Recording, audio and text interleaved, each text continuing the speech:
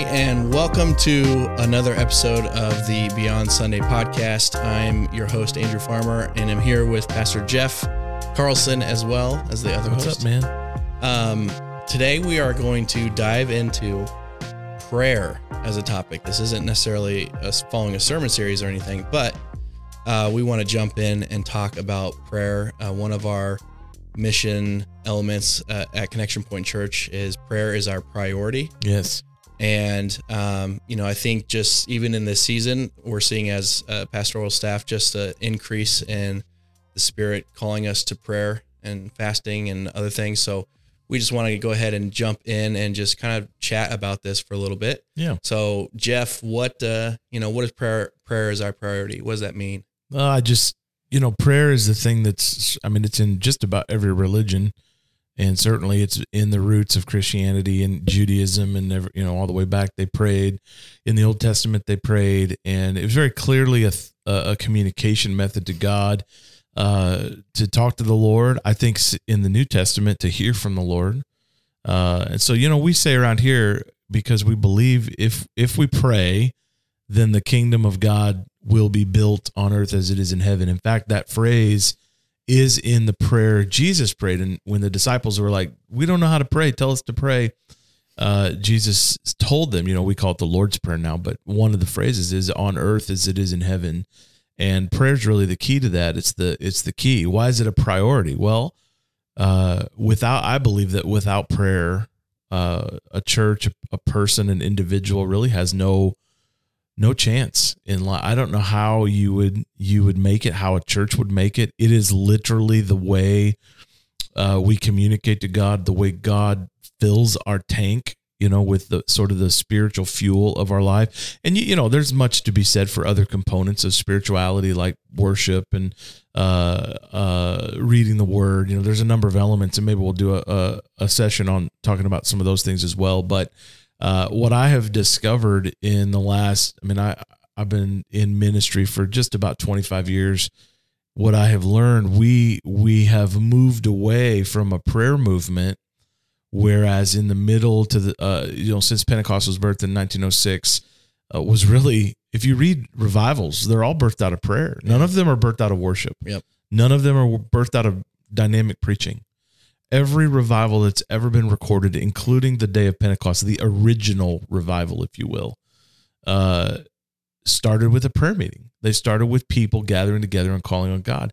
And so I just believe, and I think it's scripturally true, that prayer needs to be the main spiritual priority in our life, so that we have the fuel from the Holy Spirit, the fuel from God, to live our life on mission, to do the things that he wants us to do, to be the person he wants us to be as we grow and develop in our life. And it's why we pray corporately. We have Passionate Core prayer every Sunday at 9. We started a new Passionate Core prayer meeting at 7 a.m. on Tuesday mornings, which is really early. Yeah. But I know the Holy Spirit hears us when we pray that early. Anyway, that's a joke. But we believe in the corporate idea of prayer together. And I think the Bible supports that when God's people gather to pray, there's things that happen that don't happen necessarily when an individual prays. There's just a different dynamic in the room. Yeah. However, we do believe, and we hope and hope and pray that people will engage prayer, on their own. So I'd say that only to say, like, it's a corporate deal that we do together. It's a priority we put in the life of the church. But it's also a priority we want to put in the lives of individuals. Absolutely. That they as people will learn how to pray. I think if you engage, our corporate prayer times, and you can mimic that, you can repeat that, you can practice that on your own with no one else, in the room praying with you. So it's a priority for us. It's going to be a priority for us. It's a priority in my life. I always feel like, man, I want my prayer life to be better. Yeah. I want it to be deeper. Yeah. I want to pray more than I do. I really want to call on the Lord. Like Paul writes, pray without ceasing. Well, that doesn't mean, you're in your prayer closet, wherever that is, or your bedroom or your car or whatever. You're just always praying, and you're never interacting with humanity, you know. Mm-hmm. It just means that we're in this attitude of prayer as we walk around, as we go through our life. Yeah. And so I just think those kinds of things don't happen by accident.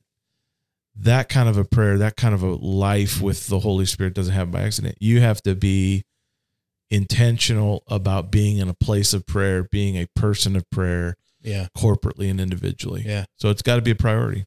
Yeah. And I think just the word priority right there lends itself to, it has to be an action that you choose to do. It has to be something that you're pursuing, because I feel like oftentimes there's a lack, or people that come, and have questions or want more of God.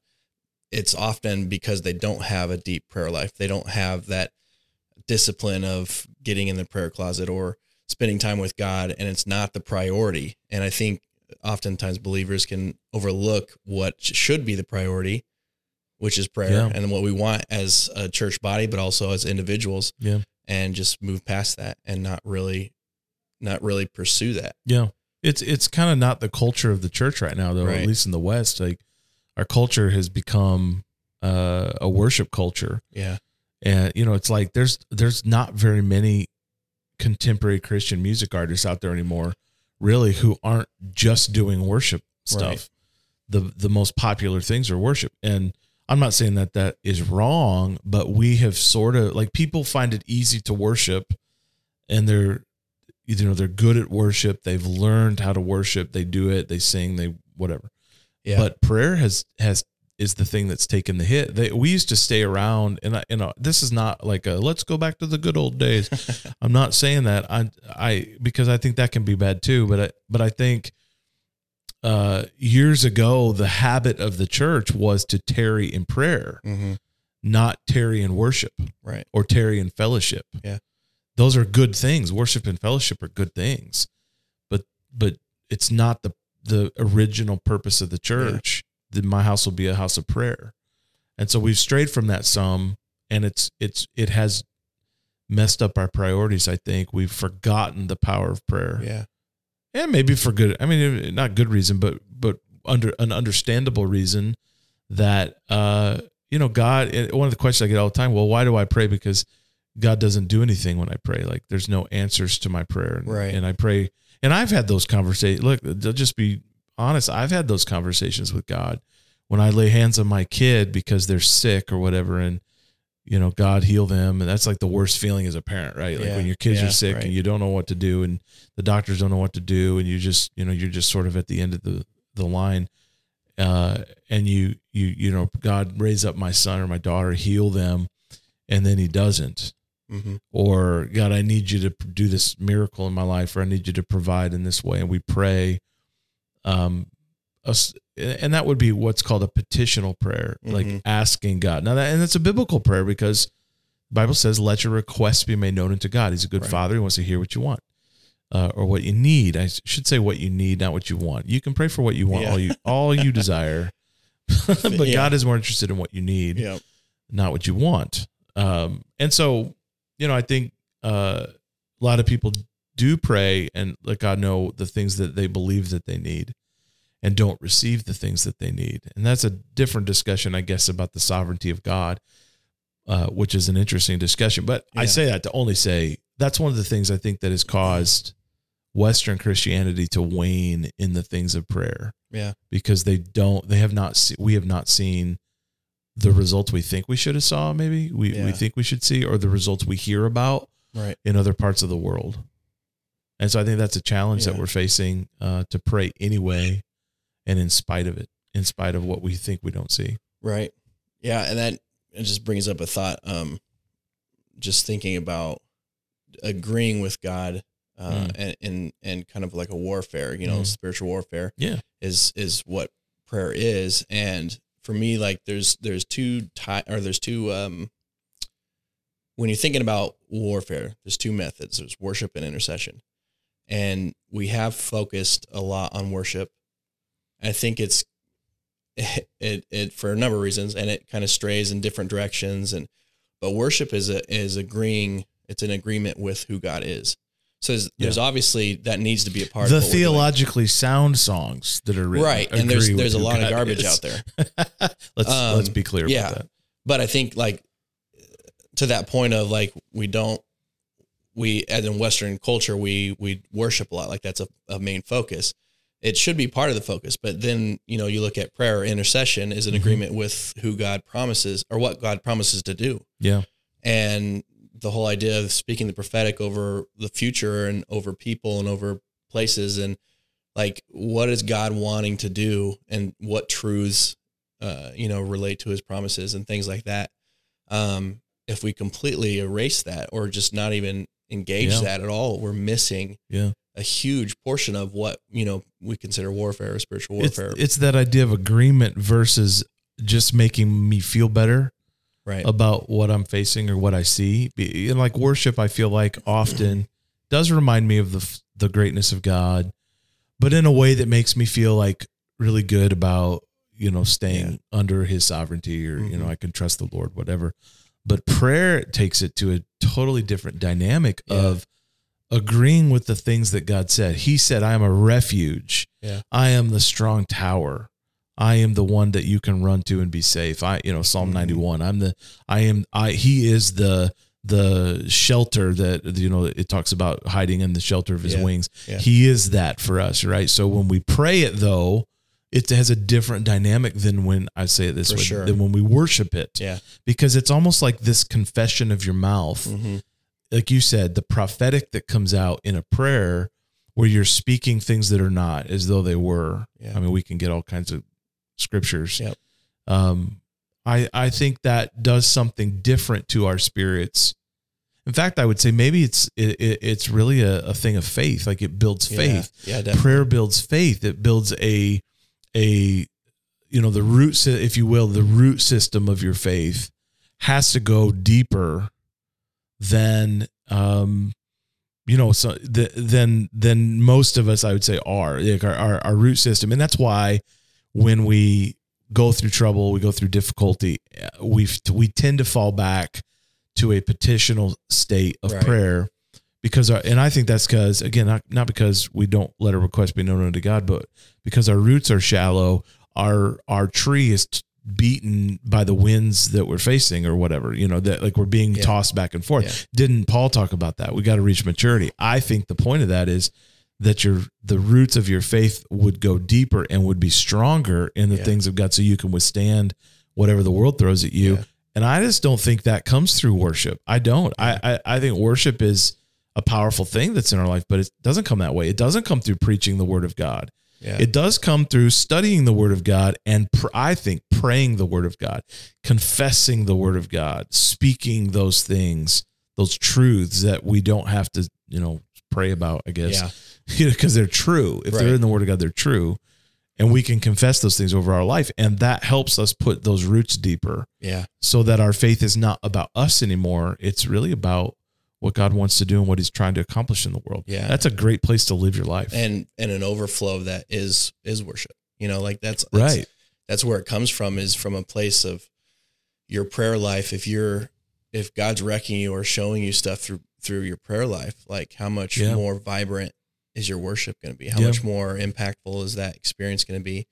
And even as when we first launched Passionate Core Prayer, we kind of talked about that, was just the idea that like we want to see the Spirit of God move in our services. How can we do that if, people aren't spending time with God throughout the week? Or how can we do that? Like, it's not going to happen. Right. It's a reflection of where people are in their own lives. And it's also a reflection of where we are as a body in our prayer life and in our depth and our just passion for God. So it's like, if we're not praying, if we're not doing that, like the worship's just going to be songs. We're just going to be singing it, and you're not going to have that experience. And I think a lot of people I feel like there's a lot of believers that want to experience the worship experience. They want to experience God moving in that way without, I guess, putting in the work. Well, no, totally. Like we put a lot of stock as believers in that worship experience. Yeah. I mean, we even call it the experience or whatever. I don't want people to experience worship. I want people to participate. Yeah. So what makes the difference? The difference is, do you pray through the week? Do you seek the Lord outside of Sunday? Yeah. Is it beyond Sunday? There you go. There's a good play for you. I mean, have you moved your faith beyond? Seriously though. For real. Like, have you moved it beyond Sunday morning? Yeah. I can always tell in our worship services, it doesn't matter how intense our passionate core prayer is. We can have the greatest, most prophetic, most unbelievable passionate core prayer time at 9:00 as we've ever experienced. And it does not mean automatically that there will be a dynamic in the worship when it starts at 10. Yeah. That is always determined by, sovereignly by the Holy Spirit, but it's determined by how the people have spent time with God through the week. Yeah. So I've learned often if I'm struggling to lead that service, or I'm struggling, and frankly, when I'm struggling, that means that the Holy Spirit is struggling. I don't know if he struggles, but he, in the sense of he's striving with the people, he's trying to move them. Yeah. It's just that the more you spend time with God, the easier it is for the Holy Spirit to move in and among us. For sure. So the more of our people that move in, more the Connection Point people that move in, and this would be true in any church, move into a beyond Sunday kind of faith where they are praying through the week, they are seeking God, maybe not in the same way. It's going to look different. It's going to feel different, of course, than a corporate gathering, but they're seeking the Lord. They're putting in the effort. They're putting in the energy to deepen those roots of faith through prayer and the Word of God and things like that. And we would call that devotional life, and we'll do another episode on that at some point. But if they're doing that, that is what translates to a more dynamic, more impactful, more. People say they want God to move more freely in our services. Well, the answer is individuals seeking God through the week, coming together corporately, then experiencing God and participating with God corporately. That is influenced or fueled by your private life, your private devotional life. So when we see that, that's what we see in Jesus' life, right? We see Jesus slipping away to the mountain or to the wilderness or wherever he went. Yeah. And early in his ministry, he went all by himself. Later on, he would take Peter, James, and John with him, or maybe some other disciples got a turn now and then. But he would slip off and spend time with the Father, and then he would come and do ministry, and then he would slip away and do time with the Father, and then he would come and do ministry. Yeah. And so there was this putting out for the people, working with the people, praying, healing them, whatever, preaching, whatever he was doing, and then a withdrawal, and then a go out, and then a withdrawal. And he did it over and over and over again. Yeah. And that's sort of what I think the church is missing. We're always going and doing. Yeah. I mean, there's millions of minutes. We have more ministry today, not just in our church, but in, collectively across the world. We have more ministry today, work, the doing side of Christianity than probably ever before. Yeah. Ever in the history of the church. There's never been so many ministries and opportunities for people to do. And we love to do. We're doers. We love to do. But that's not the pattern of Jesus, was not to always do. Yeah. And it wasn't to do the cursory prayer, hey, disciples, let's gather real quick. We're about to preach to the 5,000, and let's just gather and say a quick prayer and ask the Lord to anoint us. No. Jesus didn't even have to do that. It was completely built on his private devotional prayer life with the Father. And remember, he didn't have the Bible. I mean, he was the Bible, right? He is the Word, but he didn't have the scriptures in that way. Neither did the New Testament apostles. Right. They had the Old Testament. They did not have what we have. So they weren't, checking everything that they thought or prayed by the scriptures. We have the privilege of that today. Yeah. But they were seeking God. They were. In fact, I'm just, this message, this episode will come out right after I started chapter 4 of Acts. And in chapter 4, as Peter and John are before the Sanhedrin, there's two things that the Sanhedrin noticed. These guys were full of the Holy Spirit, and it says they marked, or that they could see that they had been with Jesus. Yeah. So they had some marks on their lives, and those things came from those prayer meetings. When the 120 were in the upper room, nobody knew they were there until they started preaching and praying. Yeah. Nobody knew. And so there's just something about it, about prayer, and making it a significant part of your life, whatever that looks like. It's going to look different for different people, but making it a point to build those roots deep and know the Lord through prayer individually, and then you bring whatever your individual is, you bring that corporately to the body. So if it's strong, you're bringing strong to the body. If it's weak, you're bringing a weakness to the body. So, and that's what Paul's meaning when he says, look, we all have to grow up into maturity. Yeah. We all have to advance. We can't stay where we're at. We have to grow. We have to move. And I just think one of the main ways the Lord grows his people is through prayer. Yeah. And I think the way I like to think about it is like that time that you spend in prayer is time that is tenderizing your heart. Yeah. And that's something I pray for myself all the time. Just, I want God to give me a tender heart to make me tender for what his Spirit is tender for, what is moving. And as we do that, we become tender to what the Spirit moving. We become tender to that, so that when we're in a place of corporate gathering and the Spirit's moving, we're instantly in that moment. Whereas if we're always doing or always just go, our hearts become hard in that. And it is much harder for us to give in, or at least release ourselves into what the Spirit's doing if we're not tender. What you just said is so important. It's so important in individual people's lives as well as a corporate church, because if you want to know what the Spirit is saying, let me tell you the ways not to know. Stop watching the goofballs on YouTube and TikTok. Stop watching the so-called prophets so you can get an edge on what God is sending to the world. Stop reading the latest book by, I won't mention any authors, but and it's not that they're bad people. Many of them, some of them are kooky, but some of them are well-meaning. But like, we don't need any more books by a rabbi. What we need is to hear what the Spirit is saying to the churches. Yeah. And he speaks through prophets sometimes, but guess what? Because of what Jesus has done, you have a direct access to what the Spirit of God is hearing from the Father, the words of the Father, the prayers of Jesus, and he can speak those things directly to you. Yep. If you'll pray, if you'll seek his face, if you'll listen to him in prayer.